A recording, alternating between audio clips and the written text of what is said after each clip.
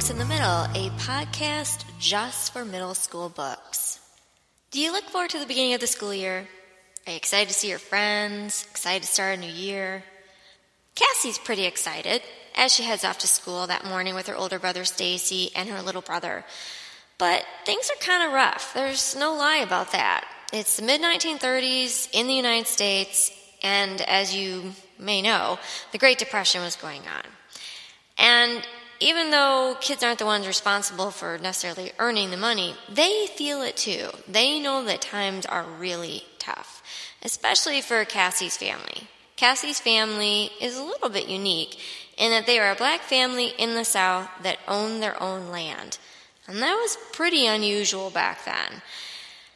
But what's surprising to Cassie this morning is not the fact that she's heading off to school and not the fact that their neighbor TJ is, giving Stacy a hard time, because Stacy and Cassie's mom actually is a teacher at their school, and so TJ is kind of making fun of, you're going to have your mom for a teacher. But TJ gives them some information about something local that's going down. Now, you ever have somebody that you know that's kind of like, they may be a little bit obnoxious, but isn't it kind of amazing how sometimes those obnoxious people are the ones that know all the dirt on what's going on everywhere? Well, that's kind of what's going on with TJ. And as they're walking to school the very first day, TJ tells them something that really shocks Cassie. It shocks her so much that she begins to realize that things might be different this school year. They might be different this year. I bet y'all could give you an earful about that burning last night. Burning? What burning? Asked Stacy. Man, don't y'all know nothing? The berries burning. I thought y'all's grandmother went over there last night to see about them. Of course we knew that Big Ma had gone to a sick house last night. She was good at medicines, and people often called her instead of a doctor when they were sick. But we didn't know anything about any burnings, and I certainly didn't know anything about any berries either. What berries he talking about, Stacy? I asked. I don't know no berries. They live way over on the other side of Smellens Creek.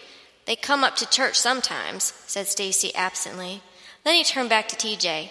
Mr. Lanner came by real late and got Big Ma. Said Mr. Barry was low sick and needed her to come nurse him, but he ain't said nothing about no burning. He's low sick, all right, 'cause he got burnt near to death, him and his two nephews. And you know who done it. Who? Stacy and I asked together. Well, since y'all don't seem to know nothing, said TJ in his usual sickening way of nursing a tidbit of information to death, maybe I ought not tell y'all. It might hurt y'all's little ears. Oh, boy, I said, don't start that mess again. I didn't like TJ very much, and his stalling around didn't help. Come on, TJ, said Stacy, out with it. Well, TJ murmured, then grew silent, as if considering whether or not he should talk. We reached the first of two crossroads and turned north. Another mile and we would approach the second crossroads and turn east again.